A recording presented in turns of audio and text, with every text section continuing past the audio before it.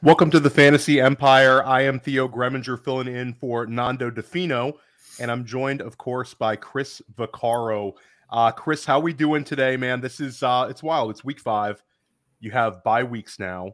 The season is just flying by. We were talking about this in the pre-show. How were your teams doing in week 4? It's kind of a weird one. I had a lot of teams that were. I had a bunch that were like not a lot of Monday night sweats. It was a lot of like games decided heading into Monday.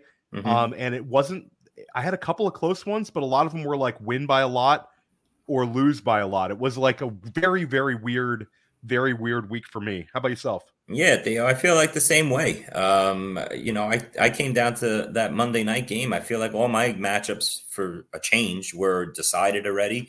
Either I banked some good points and had some nice weeks of 160, 170, teams like that, or I had a handful of teams that bombed out this past week. And I'm talking bombed out, 90-point weeks, 95-point weeks. A lot of no-shows. There were 7 offenses this past week that did not record an offensive touchdown. And if you had players going in those games on those teams, it's kind of like feast or famine right now, Theo. I feel like, there's certain offenses you want to hit your, you hit your fantasy teams to. And then there's offenses that are just absolutely sinking you along with, the quarterbacks that are sinking you. Yeah, it's a very weird year. And I feel like a lot of times it's almost like a DFS mentality. Like there's certain weeks where the matchups are affecting, which guys you play. You want to have as much set it and forget it guys as possible. But I feel like it's you're less able to do that. And you bring up the quality of the offenses and kind of like the disconnect between the really good teams and the really, really bad teams, especially on the offensive side of the ball. But it's incredible. It's like you watch Buffalo and Miami, they lose the game, but they still have, so much talent on that side of the ball. And you watch teams like that, and then you watch a team like the New York Giants play. And it's like two different sports. It's almost like college football, the disconnect between the haves and the have-nots. Let's touch on your Giants. This is really, really bad. This is like top 3 pick in the NFL draft type bad. Yep. The offensive line can't block anybody. Daniel Jones looks like he's regressed. I think Brian Dable, I think he pulled a fast one on us, Chris. I really do. I think that the one-hit wonder. I don't know. You tell me. Yeah, he might be a one-hit wonder. I don't want to go overboard. We're 4 weeks in, but this offense does look like complete crap. I know we were all attacking the offensive line, and the offensive line is bad. Don't get me wrong, but they were missing Andrew Thomas. The kid Neal hasn't panned out yet. He's struggling, and they lost their center from their second-round pick from Minnesota.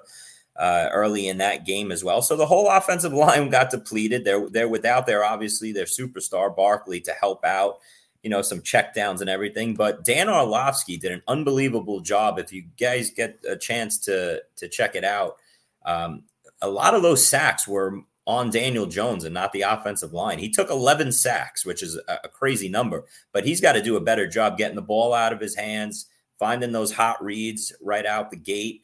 The pick 6 that ruined the game, turned the game completely off. Was all on Daniel Jones missing a pretty wide open Waller. Yeah. It's just terrible. And this is an offense that, if you have pieces in, which the Giants, we really don't have that many pieces of, right? The wide receivers and everything, other than Darren Waller, that we keep getting hit over the head. We keep going to the well and getting hit over the head with every week. But Daniel Jones has got to go to the bench. I know one of our, listeners asked Daniel Jones or Sam Howell this week if we could address that. And I'll say right now, it's Sam Howell for me. I actually have a team that's Daniel Jones, Deshaun Watson, and I picked up Sam Howell last week. Sam Howell's right in my starting lineup. It's not even a thought. So, this Giants offense, hopefully we look up in 2 or 3 weeks when Barkley's back in and they're moving the ball more consistently. But somebody's got to step up. Hopefully that's Wan'Dale Robinson, Theo. I liked what I saw out of him, that I think maybe he could be another piece in this offense that's, contributes to the Giants' success on a weekly basis. I like your Wan'Dale Robinson call, and I think it's kind of going a little bit under the radar because of how bad the Giants offense looked. But he's now been, back for 2 straight games. First game back, he gets 5 targets. This game back, the target share looks there. And, if the offensive line is going to be awful and Daniel Jones is not completing passes downfield, then we want to look at those guys who can kind of dink and dunk their way into the low ADOT success. And let's touch on Waller though, Chris, because it's very frustrating, but the position is so bad. He's tight end 12 right now. That's crazy, isn't it? It's wild times. Yeah. Right now it's looking like one of the every year there's 1 or 2 players that get drafted higher in high stakes than they do in regular home leagues. The ADP, there's always a disconnect. There's guys kind of chasing a specific guy. This year we saw Garrett Wilson fly up. In the 20K NFFC to end the summer, he goes 3 overall. That I think Garrett Wilson's incredible. We're just seeing obviously an offensive downgrade, but Darren Waller, we don't usually see tight end steam like this in NFFC. In FFPC, Waller steamed all summer, but then we saw a late bump with Waller going, sometimes in the 3rd round, living in the 4th round of these NFFC drafts, and he just hasn't made an impact. You could have waited and taken Evan Engram. Hindsight's 2020, but do you see Waller kind of bouncing back here, a little Giants self-scouting and kind of get this thing going? How much adjustment do we need to make for Darren Waller? Yeah, listen, it's just a bad pick, through 1 month of the season. But Theo, like you said, the tight end position, you go through it, they were all bad picks. And don't get me started. That 5th round this year in high stakes looks like a complete wipeout. You got guys like Dotson and others. I won't go through all the names, but the 5th round was a real, it was like the 3rd round last year in NFFC and high stakes. Waller, you got to take your medicine, but like you said, he's still in the top 12, Theo, and it doesn't take much nowadays to stay in the top 12 at the tight end position. If you went down the board a little more, you still landed on grenades everywhere you looked. Kyle Pitts, grenade. Dallas Goedert, grenade. George Kittle, grenade. Everybody was bad, and we're going to wind up turning around again this season, looking up and go, Kelsey and Andrews dominating the position again. And even Kelsey's not having putting up unbelievable Kelsey numbers, but the gap at the tight end position, I want to mention Hawkinson as well, Theo, because he had a terrible game, his first one this past week. I think those 3 are going to be separating themselves so much at the position that it's going to be, another huge advantage if you have those 3 guys compared to the rest. We got to mention our boy Laporta in here. If you drafted Laporta, maybe you gotta mention Laporta. Mention Laporta. So, Chris, let me ask you. I'll go completely off topic here because we talked about Laporta yesterday on Mind the Mansion, and this is a guy that, take a step back. Do we both agree Sam Laporta is a top 5 tight end rest of the way? I do. I see it. So put on your. This is a redraft show. But in terms of dynasty, is Sam Laporta the tight end 1 in dynasty? Would you take him over anybody else based on his talent and his age if you could have somebody for the rest of their career? No. Give me Laporta. I just passes the eye test. Just looks like he looks like a mini Gronkowski running out there up and down the field. Things change, Theo. We don't know the quarterback position, how long he'll have Goff and stuff like that. But as of now, the future looks bright for him going forward. I think he could be one of these guys that's around 8-10 years. That's just one of those tight ends that we draft as our top 2 tight end on the board going forward every year. Yeah, he looks incredible. And Chris, we've got to talk about Jameson Williams coming back from suspension. But first, let's take a break and hear from a word from our sponsors.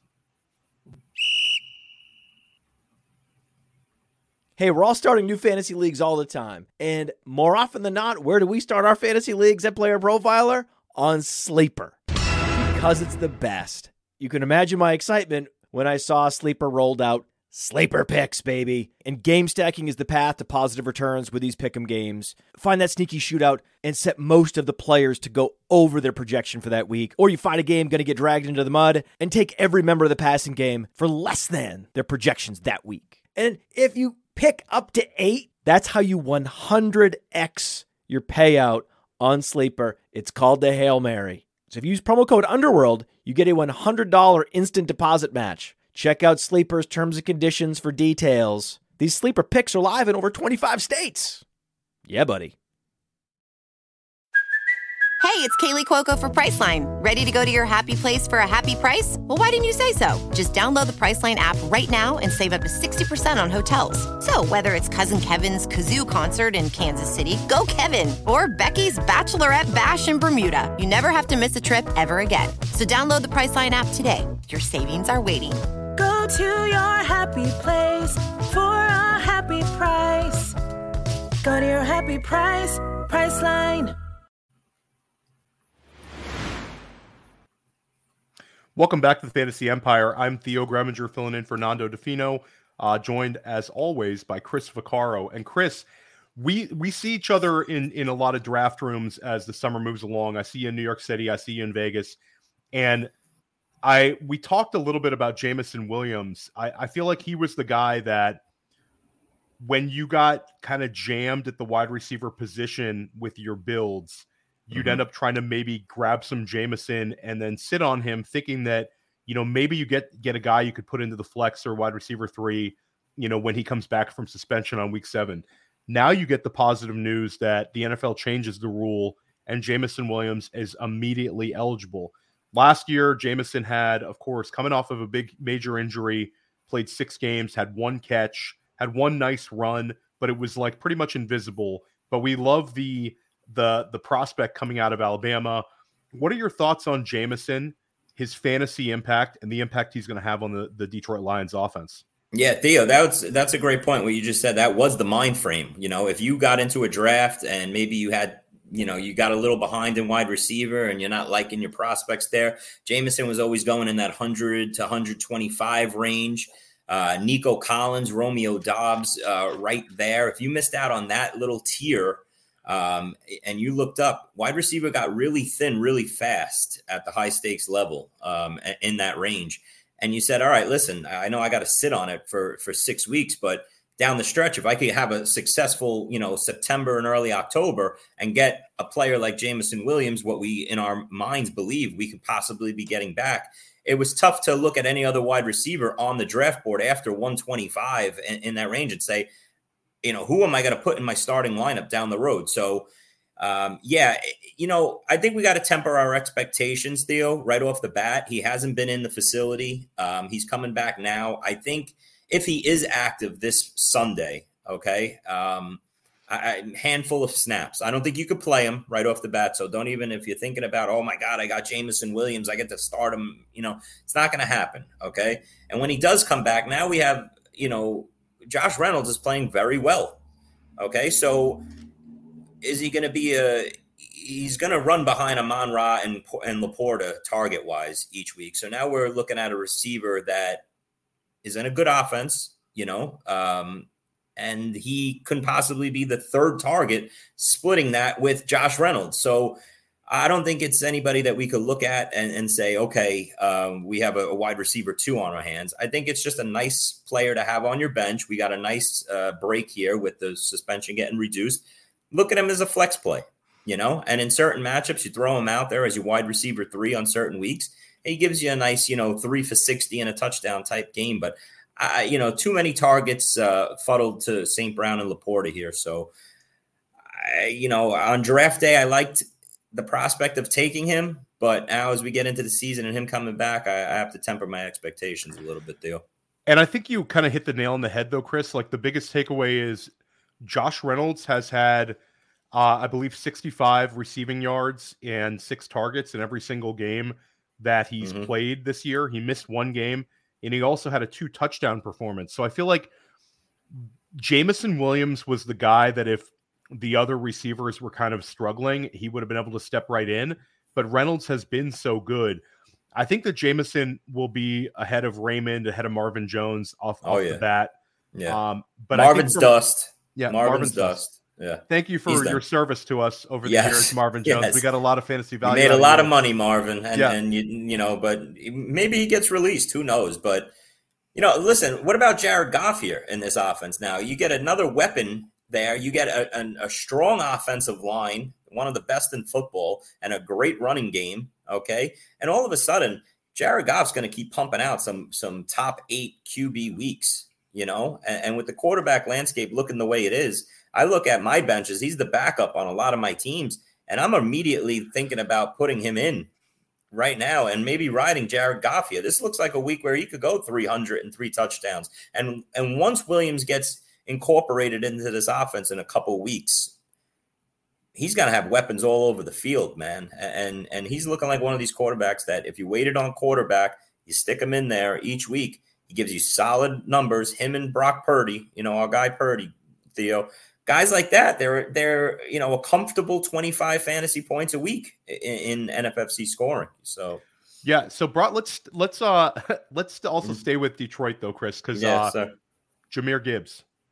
Oof. What I don't think so. It's funny, Chris. Like we had such a emotional ride last Thursday because David Montgomery's announced out for like an hour.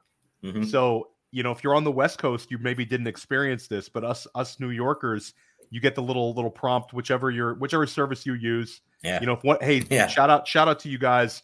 At Sleeper, they're one of our sponsors, but Sleeper drops a little bit of ping on your phone and you look at it and it says David Montgomery out and you got Jahmyr Gibbs and you're like, okay, this is it. National TV, Thursday night game, prime time. Let's unleash Jahmyr. Let's go. And then David Montgomery's announced in, but you still are like, okay, maybe they're rushing him back.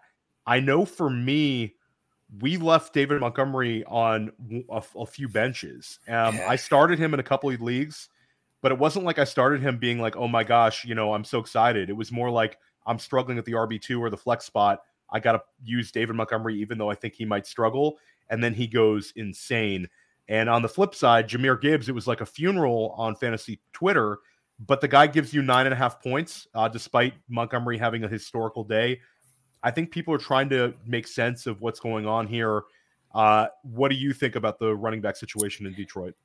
Well, real quick, Theo, we talked about that last week after that game. I'm a huge Montgomery owner. That was one of my guys this year. I wanted to constantly, every draft I was in, he was my target for that 7th round. And that was my plan. I wanted to hit one big running back early, wait on running back till that 7th round, and grab a Montgomery, Khalil Herbert, Brian Robinson type. So that was my number one plan at running back this year. Montgomery, when you own that many shares, Theo, we talked about this. If you own a lot of shares of a player in a situation like that, we don't usually go all in, right? We pick and choose. We say, all right, I got some better options. I got some good options on my bench. I'll sit Montgomery on this team or whatever. And then he drops a 35-point week, the week that you dream of. And even if you put him in, just say you have 10 shares of him, you put him in 8, you're not happy the next day because you sat him and missed on 35-point games on 2 leagues.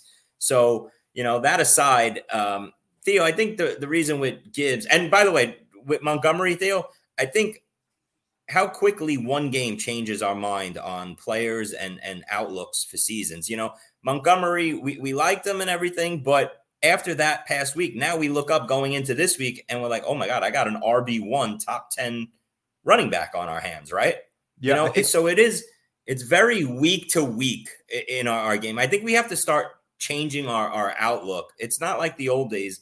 The last couple of years here, we always quick to see a big game from a player and go, okay, we're good going forward, or a bad game or two, and we're bad going forward. It's a week to week fantasy game now. We can't say, okay, this player like Khalil Herbert, I don't want to get off the topic, but I considered him like dust for the last 3 weeks. He was on all my benches. Now he comes in, he has one good game, and now I'm like, all right, I got my solid RB2 that I thought I drafted back. And now after this week, if he has a bad game, now our mind frame goes back to bench him. He's done, whatever. So it's just a week to week game. Get through this week. We put so much effort and time into every week. Get through it, make your best lineup decisions and everything, and then we'll tackle next week. But stop thinking like down the road. Theo, as for Gibbs, and I want to bring in Ramondre Stevenson into this argument. Gibbs was a 3rd rounder. Ramondre was kind of a borderline 3rd, 4th rounder. I think the mind frame is different. If you drafted receiver heavy a little early and then went in and got Jahmyr Gibbs as your RB1 in the third round, you're feeling way more terrible because you thought, okay, I hit receiver hard the first 2 rounds, got Gibbs in the third or the fourth, and he's my RB1 and he's going to give me 17 to 20 a game and my teams are going to go crazy. If you did it the opposite way, just say, and you drafted a McCaffrey in the first round and then hit Gibbs in the fourth, it's not hurting you as bad because Gibbs is giving you, 10 points, 12 points here, whatever. It doesn't hurt your fantasy team as much when you look at, you say, all right, that's my RB2. He gave me 12 points. I look around my leagues, RB2 is garbage. The running back position is killing people. Same thing with Ramondre Stevenson. If he's your RB1, you're feeling terrible about your teams. But if he's your RB2 and he keeps giving you 10, 12 points each week, you're saying, all right, I could get by maybe on this. So I think it's where you drafted these running backs to be what role on your fantasy team, whether you drafted them to be your RB1 or your RB2. And yeah, you hit the nail on the head. And it's funny, though, the way people reacted to this, it's almost like he scored 0. He finishes as RB25 on the week. And again, it's not an impactful number, but the context of it is, for me, Gibbs had 4 receptions, despite the fact that David Montgomery gets 30 carries. Yeah. And I think that the story has not been fully written. We've seen so many rookie running backs have their roles develop throughout the season. You think about where we were last year with Ken Walker, where we were, when Jonathan Taylor had his big breakout. There's been, and obviously Gibbs is a very different back and the threat of Montgomery, but we have seen, Dan Campbell in the past use rookies more often towards the back end of the year. The biggest example was Amon-Ra St. Brown. This time when he was a rookie, there was some injuries and there was, some scattered usage, and then they leaned on him the whole last 7-8 games of the season. So I agree with Tyler Knabel in the chat, who says that I don't see the Lions would change, everything. But Chris, you can't think that Montgomery's going to be a 30 carry guy, a 25 carry guy. He's going to get run into the ground. So I don't know what way would you be treating Gibbs? If you have Gibbs, you're still starting him in the flex. I mean, as your third rounder, Theo, you got to, you got to. There's a lot of guys you just got to take your medicine each week and stick them in your RB2 spot. I have a lot worse running backs that I start in the last couple of weeks than Jahmyr Gibbs. You hope that the thing with, that was crazy about that game, besides the 30 carries, is, Montgomery ran 14 routes and Gibbs ran 13, something like that. So it wasn't even like, okay, when we're in 3rd and 7, Gibbs is, out there running the routes. It's Montgomery's getting into everything. Are we going to get into this situation? And maybe we should have seen this more in August as a fantasy community. This Lions team is a pretty damn good team. They're going to be playing with the lead a lot. Are we more game script dependent for Jahmyr Gibbs each week? You look up this week, they're 10-point favorites at home versus Carolina. I don't think they're getting in a situation where Carolina's up 24-10 in the third, and you see Jahmyr Gibbs getting, 6-7 catches out of the backfield playing from behind. So what role are we predicting for Gibbs? I think we're in for another letdown or another, hoping we get 10 points out of Gibbs this upcoming week. Yeah, I think he's a flex at best, depending on your needs. And we start having the bye weeks, though, Chris. It makes everything, much, much uglier. Rosters are going to be really tested out there. This is when we separate the men from the boys now with the bye weeks coming in. I see a lot of teams, and I know you do too. You're looking around your leagues, and you see some teams that you play, and you look at their bench, and this is funny because I actually did this the other day, just looking around some of my leagues. You look at teams, right, at the high stakes level and in deeper home leagues and everything. You look at their benches and you go, oh my God, this guy's bench had a 4, a 3, a 6, a 5, just straight garbage, straight down. And they have, a solid enough starting lineup. And it's one of those, you look at these teams and you go, okay, when we get into these bye weeks and they got to go to their bench and they're missing this, top receiver or good running back, they're in trouble. Their point totals are going to go from the 150 down to the 120, 110s. So we're getting into that now. Scores were low this past week around a lot of my leagues. You saw 3 or 4 teams around that 100 point mark. Bye weeks are here. Studs are coming out of your, team's lineups. Benches are already light. It's going to be a challenge now for fantasy teams going forward. Yeah, we've got 4 teams on bye this week and then 2 next week, so it's very kind of manageable. And then week 7 is the ugly one. That's 6 teams on bye. So isn't there 2 of those this year, Theo? Isn't there 2 weeks where there's 6 teams on a bye, which is craziness? I believe so, but I'm just trying to survive the next 3, Chris. Yeah, I can't look. Theo, I got you, buddy. Yeah, no, you're right. I can't look that far. Hey, better schedule this week. I don't know if you're like me that it infuriates you, but we've had the 9 and 8 1 p.m. games, but only 3 4 o'clock games. At least now this week we get 6 at 1, 4 at 4 o'clock. So a nice spread out week with the London game as well to start us off, which is a great game, by the way. I'm excited for that one. Oh, that London game is awesome. Yeah, but I want to backtrack. We got a Thursday night game. You bring up Khalil Herbert. The Chicago Bears offense has a big bounce back this week. Justin Fields has 4 passing touchdowns, career high in passing yardage. Cole Kmet finds the end zone twice. DJ Moore has himself a real game. And then, I don't know about you, Chris, but the beat reporters keep getting so many things wrong. We hear Roshan Johnson's going to get this much larger role, and it turns out to be Khalil Herbert. Herbert finishes as easily as an RB1 for the week. What to make of this Bears offense? Theo, real quick, I was going to say before when you brought up the topic with the beat reporter, bad week for the beat reporters this past week. Everything they reported was completely off. Starting with your point was the Montgomery one, early in the day saying that he wasn't going to play. Same thing with Carr starting, and then I got an alert that it's Winston, now it's Carr. Just reporting everywhere. All the Zeke Elliott one that he was going to play starter reps. Same thing with Roshan. Just a bad week for the reporters. Bears offense, it was nice to see some life. We have to attribute the fact that they were playing an absolute garbage defense in the Broncos. So that was a part of it. But hey, listen, credit where credit's due. Justin Fields looked really good in my eyes. He looked good throwing and everything. Nice to see DJ Moore.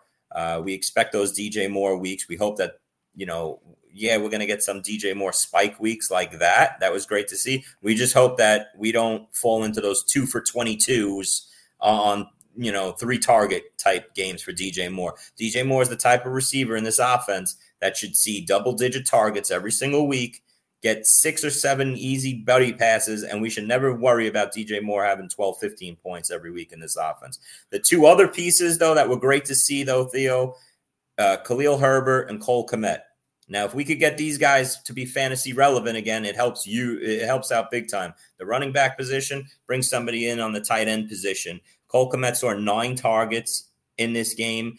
Maybe he goes from – and this happened last year, Theo. This is the crazy thing. The first month of the season, Justin Fields and Cole Kmet were useless. We dropped both of them, okay? And then what happened? Cole Kmet went on to have a top 6 tight end season in the second half. Justin Fields rose from the dead to become, Joe Montana.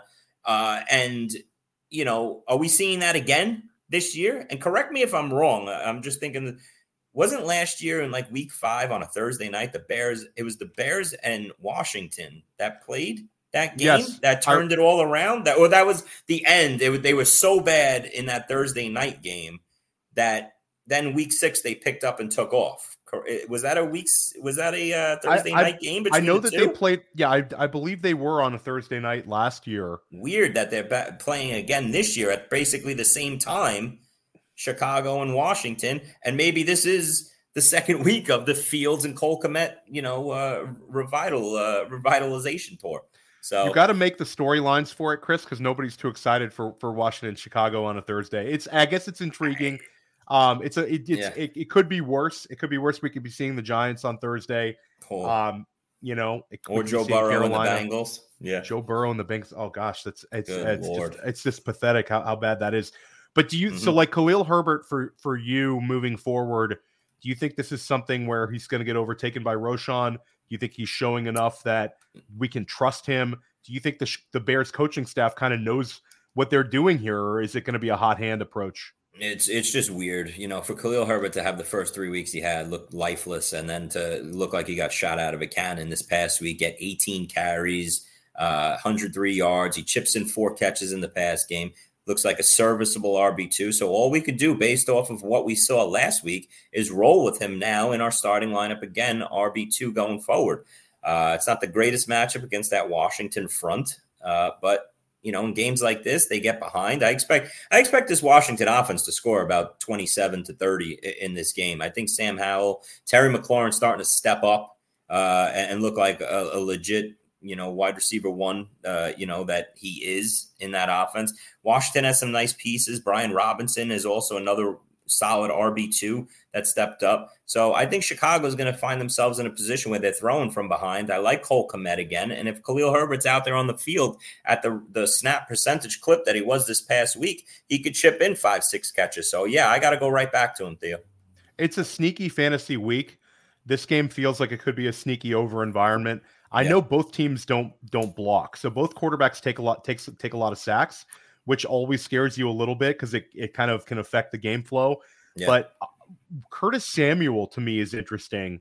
Mm-hmm. He had the kind of the bump up in usage. Jahan Dotson has struggled. I know Jahan Dotson caught the touchdown, but you couldn't really do much less with 9 targets than Dotson did last week. And now Dotson's got the ankle. Your thoughts on Curtis Samuel as a sneaky play? Shout out to our boy Nando. I know that's his guy. That's his boy. Shout out Nando. That's biggest Curtis. He's probably wearing. I got a text. Yeah, no, I got the text during the day on Sunday. Was that Curtis Samuel in the end zone? So I said, all right, Nando. Listen, the Curtis Samuel is one of those guys you see on some waiver leagues right now, and he's going to command triple digits probably tonight. Just because we're all so desperate for players that we could take off waivers and into our starting lineup. And this matchup looks good. And he's seeing the time on the field. He got the targets. They still do those gimmick plays, the end arounds that got him in the end zone and everything. So, yeah, he's a serviceable piece here. Is this going to lead to Dotson being, we thought this offense coming in, Theo, was going to be Terry and Dotson. And they were going to see crazy targets every week. And now 4 weeks in, Logan Thomas gets his pieces. Curtis Samuel is still a thing. So, Samuel, a good bench piece to have, Theo, going forward. Some weeks you could slip him in there as your flex play and hope he gives you 10, 12 points. But he's never going to command.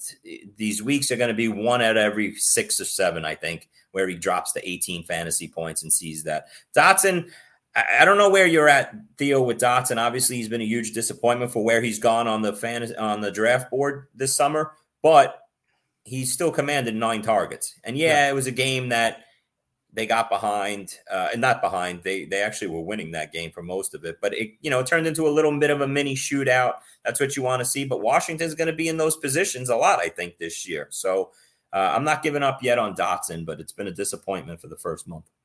Yeah, it's definitely been one of the kind of the biggest. It's hard to call a guy drafted even in the 5th round like one of the biggest busts, but he's been a huge disappointment for people that saw him as kind of like you were pulling a fast one. I have a Jahmyr Gibbs, Jahan Dotson team, Chris, that I felt really good about after I drafted it, and now it's like feel like I'm punching up every single week. Let's stick with the Commanders. Brian Robinson last week had another strong game. He's running back 8. 1 month into the season in PPR scoring. Your thoughts on him, how reliable we feel with Brian Robinson? He's kind of like found money based on where you drafted him. There's just certain weeks you look up and the matchup is right and you get excited about having him in your starting lineup. And then there was weeks like this past week in Philadelphia as big dogs and running against a strong defensive line in Philly. And you say to yourself, God, I got to put this guy on my bench. I think I don't want to get him in my lineup and see him run for 40 yards maybe and no touchdowns, no receptions. And he's just a 4 or a 5. He gives you that Josh Kelly game. So you're going to have some of those weeks where they run in, they get behind. He comes off the field when they're trailing and he's just an empty 40 or 50 rushing yards, but he gets in the end zone this past week. And then there's weeks, like I said, this upcoming week versus the Bears on Thursday night, you see, all right, they're almost a touchdown favorite running against a bad defense. this could be one of those 100 yards and 2 touchdown games, hopefully, for Brian Robinson. So I still don't. It's weird. He's a top 12 RB1, like you said, Theo. But at the same time, when you think about him, do you really say that? No, it's I think just 4 weeks. But he's a locked, serviceable fantasy player. Locked in RB2. I think that, I think when the Yeah. season ends, he'll be right around RB19, RB20. I think that's about a safe number. And we're all dying for that, Theo. Yeah, and we're all dying for that. If you give me anybody that's serviceable that I think I could get 12 fantasy points out of at my RB2 position, unless you went, pretty running back heavy, or you're the fortunate ones that, we landed on the Kyron Williams of the world or the Zach Mosses of the world that are, our late 15th round, 20 round picks and stuff that are coming in that are useful pieces at RB2 and some in Kyron Williams RB1 position. But, if you just had a regular running back draft, give me the Brian Robinson, Khalil Herberts of the world. This is what's getting us by. As long as our receivers are doing what they're doing, as what we expect them to be doing. And that's a whole nother story because a lot of our receivers aren't doing what they're supposed to be doing right now and giving a lot of dud games. But running back 2 is going to be a work in progress every week for our fantasy teams this year. Pivoting over to the quarterback position, Chris, last time we spoke, this was like 3 weeks ago, we were talking about how slow the quarterback ones were out the gate. This past week, Josh Allen finishes as QB1. Justin Fields was the top 3 quarterback. Mm-hmm. Lamar Jackson up there. Justin Herbert continued strong play, and Jalen Hurts QB5 or QB6, depending on your scoring, with Anthony Richardson mixed in. So we had a week where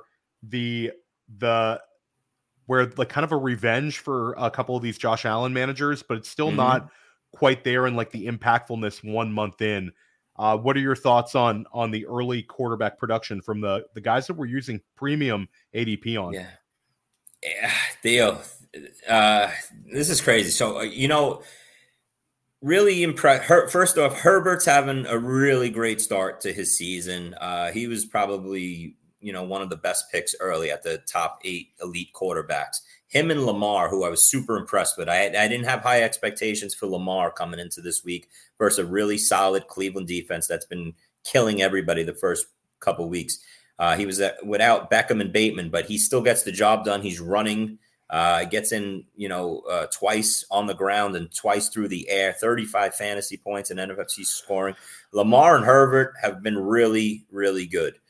Mahomes, it's crazy. Mahomes has been underwhelming. 17 fantasy points this past week. So I think it's a way of you look at it. Yeah, it was a nice bounce back for most of the top 8 quarterbacks, unless you're the Joe Burrow owner or the Mahomes owner.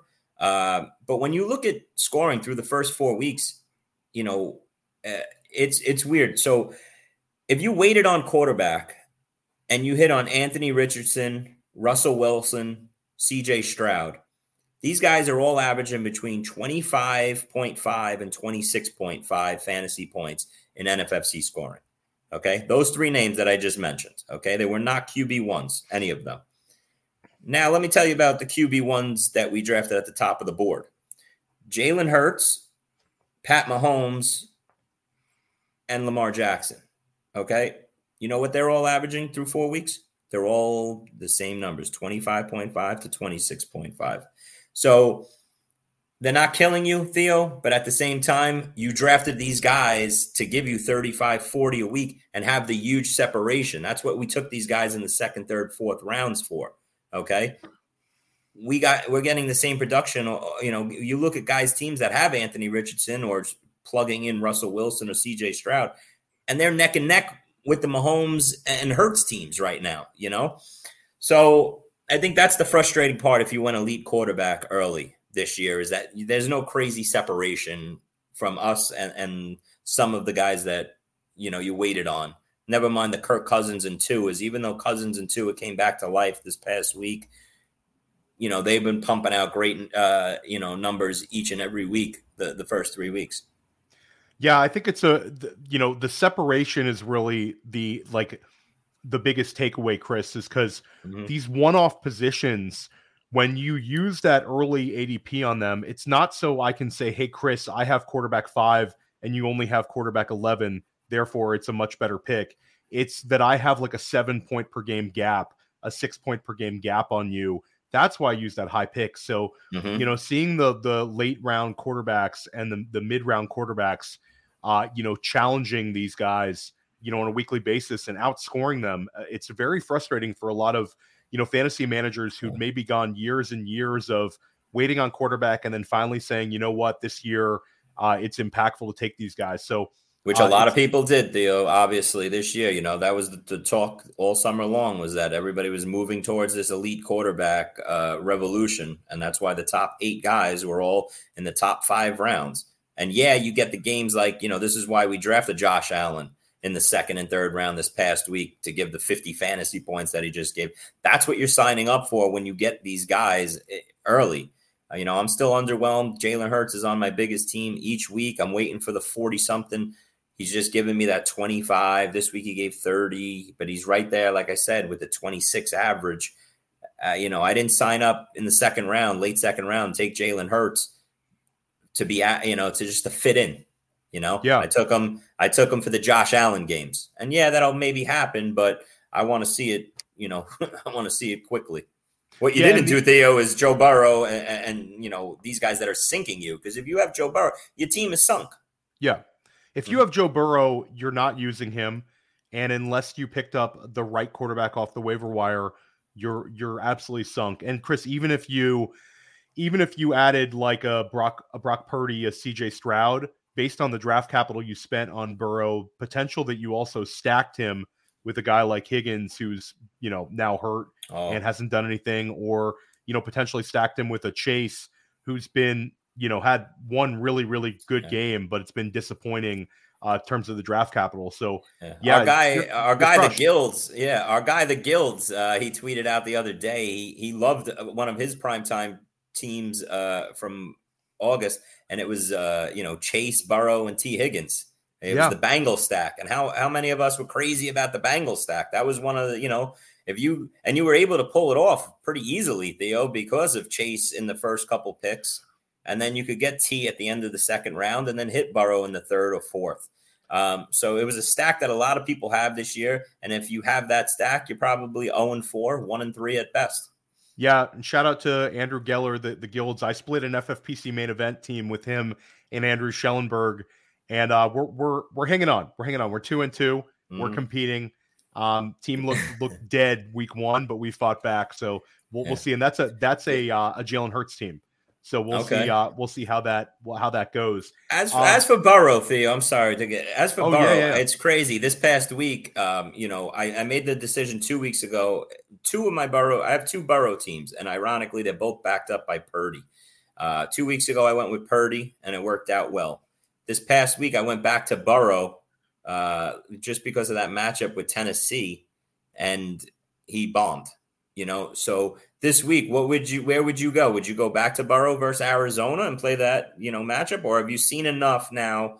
We talked about this a couple weeks ago, Theo, when we were on the show together about, putting your pride aside and just saying this isn't happening right now. And you got to go to the backup that's giving you the steady 24, 25 points and forgetting about, you're not getting 40 fantasy points out of Burrow right now. What's his upside? 25? I'm scared to play Burrow. I think there's a chance he gets knocked out of the game too. He doesn't look right to me. I know that we keep hearing these reports that he's healthier. He doesn't look healthy at all. No. It's a lot of kind of fake, news out there and a lot of fake reports about a lot of things so far. And Burrow, in my opinion, we should have if we could have relitigated this season, when he got hurt, they should have put him on the IR. They should have gone into the first 4 games of the year. In retrospect, you could have gone 1-3, with Browning as your quarterback. But they rushed Burrow back, and I think the whole season's going to kind of be lost from this. Yeah. And Chris, I wonder if T. Higgins doesn't get traded to Carolina, because I think that if the season's lost, Jamar Chase is going to get that monster deal. Yeah. Burrow just got paid, and you're hearing that Carolina wants to make a move. I think that might be the one. Theo, that's a great point, because we're hearing that Carolina wants a one. They're not going to give T. Higgins the money he's looking for. He's gone. If they lose in Arizona this week and maybe one more week, and then they have a week 7 bye, I believe. If they go into that bye week 1-5, you could kiss T. Higgins goodbye, I think. Okay, they already have Tyler Boyd. They have a nice young rookie slot receiver in Charlie Jones that I think has a nice future ahead of him. They won't miss T. Higgins that much. And if they could get a draft pick or two for T. Higgins, no doubt about it, you could see him moving on to Carolina. But Theo, how about this? I've been thinking about this since yesterday.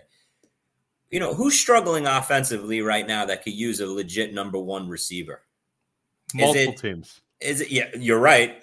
But is it maybe Kansas City Chiefs and Pat Mahomes?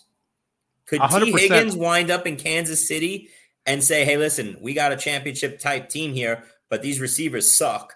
And let's give Kelsey another weapon, in this offense. Besides Mahomes, another weapon besides Kelsey in this offense. Bring in T. Higgins, and he hits pay dirt landing in Kansas City to make a run at another Super Bowl while they still have all their pieces together here. I could see him getting moved to Kansas City.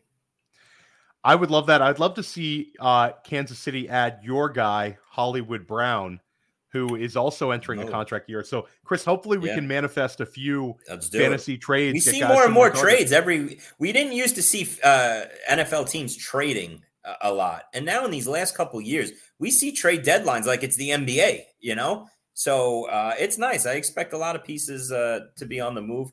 And let's get T. Higgins out of there. Let's talk about a great situation right now. When we spoke last, Christian McCaffrey was off to a red hot start. Yeah. Now he's up to 30 points per game. So the start keeps getting better and better.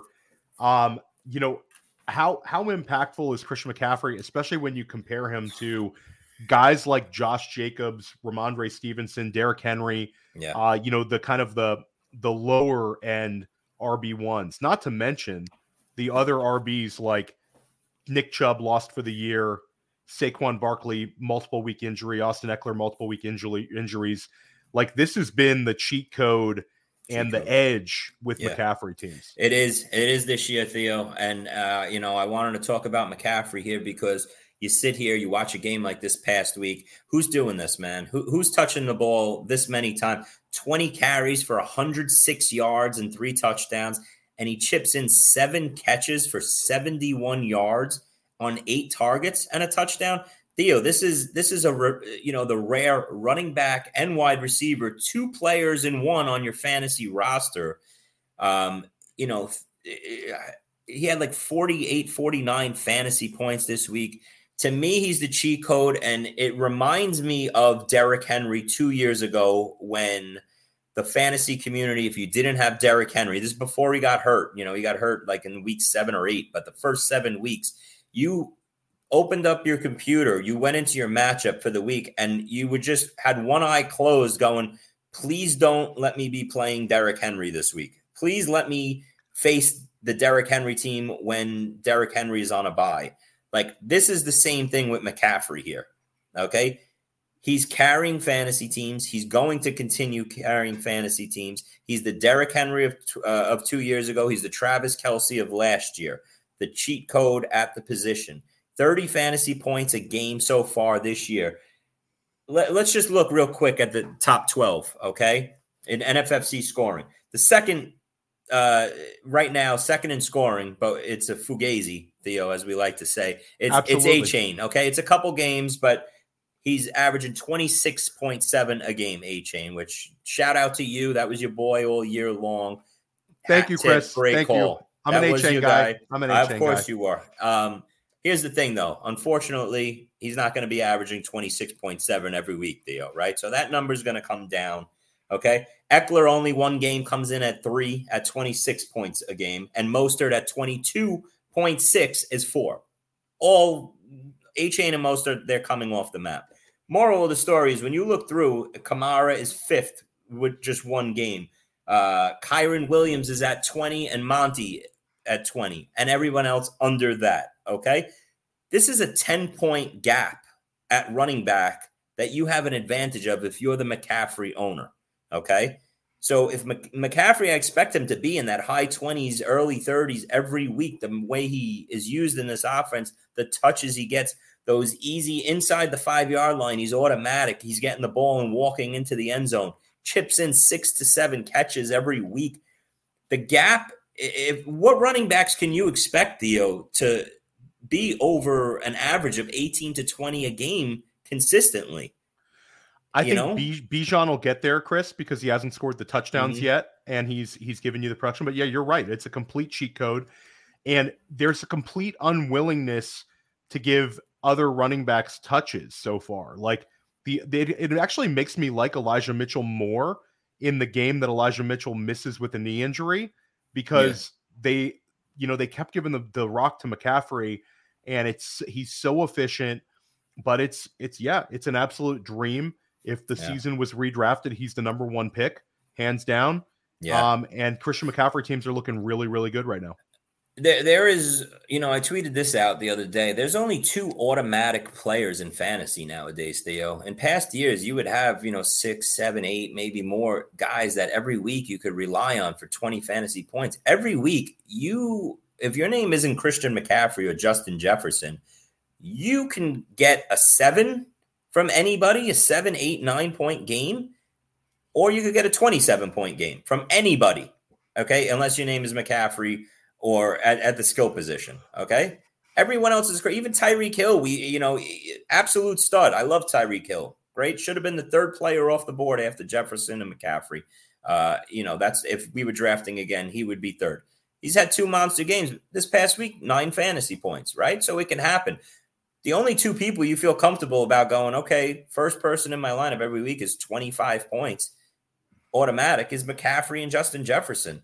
So huge cheat code this year at the running back position, huge gap. It's like having an extra player on your fantasy roster with McCaffrey, and I don't see it stopping. I'll say this, based on the way that A.J. Brown has been used the last 2 weeks, I think that A.J. Brown is kind of moving into that for me. Just because I know that there's the threat of Devonta Smith, but I think this is a trend, Chris. I think this is a trend. You have the challenging game on the road in Tampa. Yeah. Then you have the Washington game where they're trailing, and this new offensive coordinator, Johnson, is calling Brown's name over and over again. You mentioned Dallas Goedert. A.J. Brown, to me, might be like 3 weeks from now, we might be saying A.J. Brown's the league winner at the wide receiver spot. And hand up, Theo, I got to be honest. A.J. Brown was my last wide receiver in that big wide receiver tier. I have 2 big teams with him just because he was that last receiver, and I was always taking the big receiver in the first round. But I didn't feel great about it. And the reason why I didn't feel great about it is because I said, okay, I could get Devonta Smith, who I think might take over for A.J. Brown as the 1 in Philadelphia this year, a round later. Or possibly in NFC scoring with, the 3rd round reversal, maybe clip him at that 25th, 26th pick early in the 3rd. But it's looking after that Thursday night game where A.J. Brown was flipping out on the sideline. These last 2 games have been monster games. And he's looking like that top 4 overall wide receiver. And I don't know what's going on there. I don't know if that's going to continue, Theo. I don't know if it's going to be week in and week out where he's the alpha 1 and Devonta Smith is just chipping in wide receiver 2 numbers.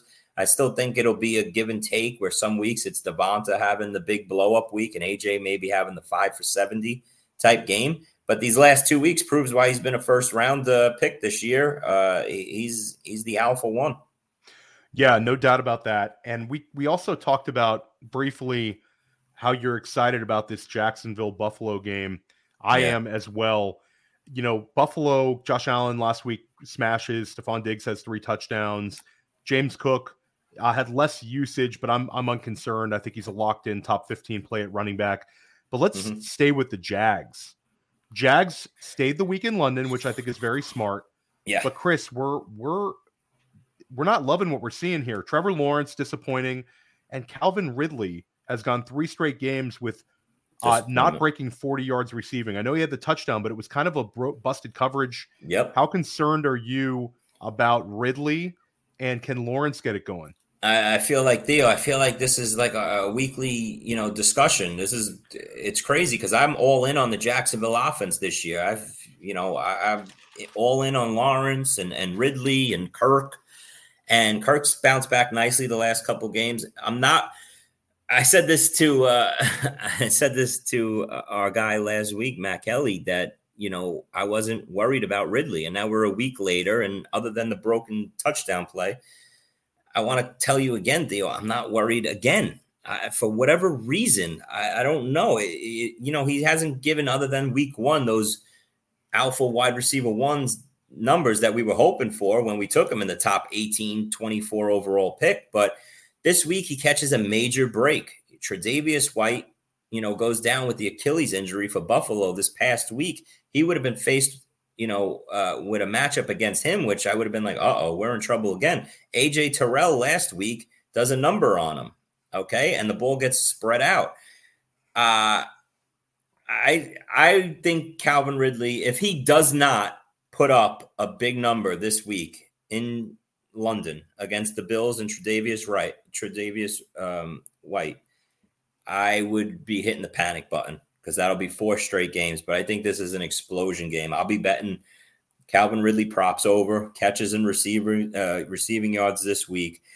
Trevor Lawrence is more of a concern to me than Ridley is, just because the numbers aren't there.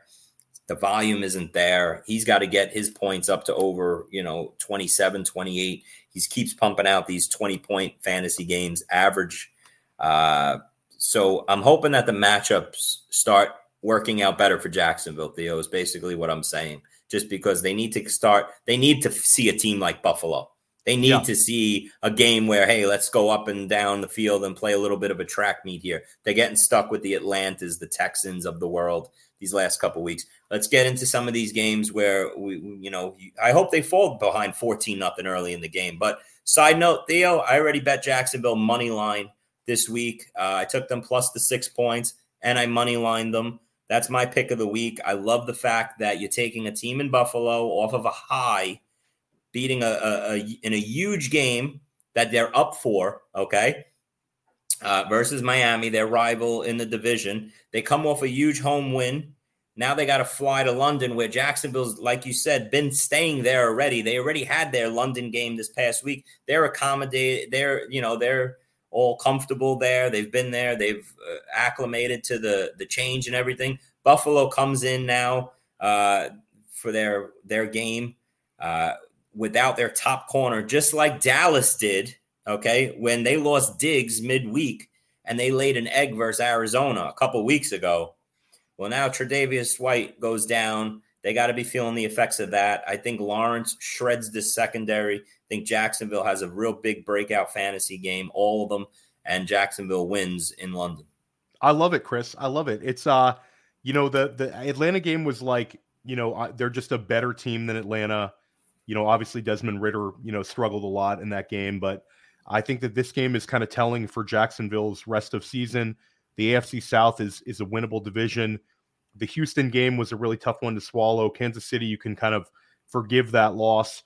But yeah, I love it. And you have to think, we oftentimes look for emotional letdowns in college football gambling, but how could you not have a little bit of an emotional letdown when you beat Miami 48-20 at home? Now you got to get on a plane and go to London and go play in Europe at 9:30 in the morning. Sets up perfectly. Yeah, It sets up absolutely perfectly. We already saw the line open at 6.5, and it's down to 5.5 now. So the money's coming in on Jacksonville. It's a perfect opportunity. Whether it works out or not, Theo, I don't know. I've lost before. But this is a perfect opportunity to take a shot on a money line. I think I got plus 205 on Jacksonville. It's a nice opportunity when you factor in everything we just talked about. Chris, it's funny. We talked in the pre-show about how I think this is the worst waiver wire week of the season. Certain home leagues you had access to guys like Jaleel McLaughlin and Keaton Mitchell and Michael Wilson. But in NFFC, those guys are mostly rostered. How many McLaughlin shares did you cut? Because Billy Muzio and I talked about this. Like Billy and I, at the end of August, early September, we had like 80% McLaughlin. And then, of course, it's slow out the gate. You want to play the waiver wire. I still probably have like 40% McLaughlin, maybe a little more. But now he's going to go for like, leagues he's available in. He'll go somewhere between 25 and 30%, I think is about right. I don't think he's a break the bank guy, but it's still like you wish you could have gone back. Any guys that you've cut this year that, you really, really have regrets on cutting? Oh my God, Theo, you're hitting the question. It's been paining me since Sunday. Okay, and to your McLaughlin point, I'll raise you Michael Wilson, Yeah, who there is you go. on I don't know how many of my teams. If I'm in 4 big auction leagues, Theo, in all 4, he was my $1 end of game wide receiver. He's no longer on any of my 4 auction teams for $1 because I cut them needing that last spot, as we all do. As once the season gets going, you're adding the Keaton Mitchells. I think I did that honestly 2 weeks ago. Was Keaton Mitchell for Michael Wilson. It just hurts. You look, the first couple weeks starts, Theo, and you're like, I'm not getting anything. I'm just wrong. Let me throw in the towel now. Go pick up a defense that I need, or a end of bench running back, and then it bites you in the ass. You look up, Michael Wilson has that nice 7 for 75 and 2 touchdown type game. Looks like he can be a nice piece moving forward. Tonight on the waiver wires, he's going to be the big money guy. He'll be the one that's commanding most of the money. Him and McLaughlin, your guy. Those will be the 2 big ads. But Theo, straight across, before I even get to that point. You know what I did last week, Theo? Besides the Wilson drops, that it was painful, I had another terrible drop. And maybe you could tell me if this was a bad move or not. For whatever reason, I loved the ad of Gerald Everett. Okay, coming into this past week, to the fact that I bid between $75 and $100 on him. I thought he was going to be somebody that was really in demand. Once Mike Williams came out, Gerald Everett is a really nice move tight end in that offense. I thought he could be, the third option, maybe even second in some weeks. So, and in leagues that I was struggling at tight end, I went and made sure I went and got Gerald Everett, and who I dropped in all 3 leagues for him was Cole Kmet. That one hurts a lot, Chris. Pain. I mean, I can understand you're chasing Everett. You have a potential bailout because Donald Parham now has a wrist injury. Yeah. So maybe after, maybe it was a bad read. Yeah. Maybe it was just a bad read, Theo, and that sucks because I did that 2 years in a row, like I said, with Cole Kmet, giving up on him and this Bears offense maybe a little sooner than I should. But Michael Wilson and Michael Wilson's my big regret there. Well, next time I see you in a draft room this summer, Chris, I'm going to tap you on the shoulder. I'm going to say, listen, if you take Cole Kmet, it's set it and forget it. You're not cutting him. I know. You got to lock him in there. Yeah. Chris, give us one big prediction for this weekend. I think, I did say that I thought, the Jacksonville offense would explode finally this week. So that's one of them. But let me give you another one. Zay Flowers goes 8 catches for 120 yards and a touchdown. And he's had a couple slow weeks this past week versus this Pittsburgh secondary. I think he has what we saw in week 1, another heavy targeted game, blows up, and hopefully Beckham and Bateman take another week to recover. I think Zay Flowers goes off this upcoming week versus Pittsburgh. I love it. I think this week I'll stay with New York teams. I think Zach Wilson finishes as quarterback, let's say inside the top 10 quarterback scorers of the week. It's not. I think this is going to be Zach Wilson has 3 touchdown passes, and the Jets take care of business against Denver. Love that pick. Theo, I know I said Jacksonville, but my 2 big bets that I placed already was Jacksonville and the Jets. I absolutely love the Jets. I was shocked. I thought, when you do these lines, when you see who they're playing the next, I said, the Jets will be laying 3 in Denver. Okay. And then to see that they were catching a couple points, I was shocked. I think defensively, the Jets win this game on defense alone. And go into Denver and they win a game 24-13 type. This is a huge game for the Jets, and they know their prospect for the season. They're 1-3. They can't go to 1-4. This is a season-saving type game. I still think Denver sucks, and this defense for Denver, Zach Wilson could take advantage of. Yeah, and I love the fact that they're targeting Garrett Wilson. It's not let's try to trudge in the mud. It's let's target our stud. They got 14 targets from last week. Shout out to Hackett, shout out to Saleh. This is the fantasy empire. People in New York are happier when Garrett Wilson is getting targeted. A lot of smiles on the faces for Garrett Wilson fantasy managers a week from now. Chris, this was awesome. Let everybody know where they can find you. Yeah, every week my article at The Athletic, you can check that out there, and on Twitter at Chris Vaccaro GST, or in Tribeca at Greenwich Street Tavern every Sunday watching the games. Come on down. Pop in to the Greenwich Street Tavern. Good time to watch a game down there. Chris brought up the fact that there's multiple 4 o'clock games. You're not going to be bored at 4. You can have something good on the screen, something good to eat, something good to drink. Definitely check out the GOAT District and the Deep End if you like high stakes talk. Those 2 shows are now both on Tuesday evenings at 8 and 9 consecutively. Mike Shope, Adam Krautwurst, JD, Dan Williamson. I'm in the GOAT District, a couple times a month, and there's some high stakes talk in those leagues as well. Stick with the Fantasy Empire all season long, right here on Player Profiler, 11:30 on Wednesdays on the East Coast. I got press coverage tomorrow, Thursday at 3:30 with Andrew Cooper of Fantasy Alarm. That should be a very good one. We hope you guys crush your leagues this week. Stick with Player Profiler all season long. We got you covered. We want to see you make some money. We want to see you raise some titles. Hey, I want to take a moment to thank you for tuning in. It's important to me that all of our media be free. This is only possible because of you allowing a true independent sports media enterprise to thrive unlike any other in the business. So please subscribe to the All In Package to continue to make all of this possible, to ensure that all of our stats, information, data, content is available to you, especially you, the people that get the site and get the show.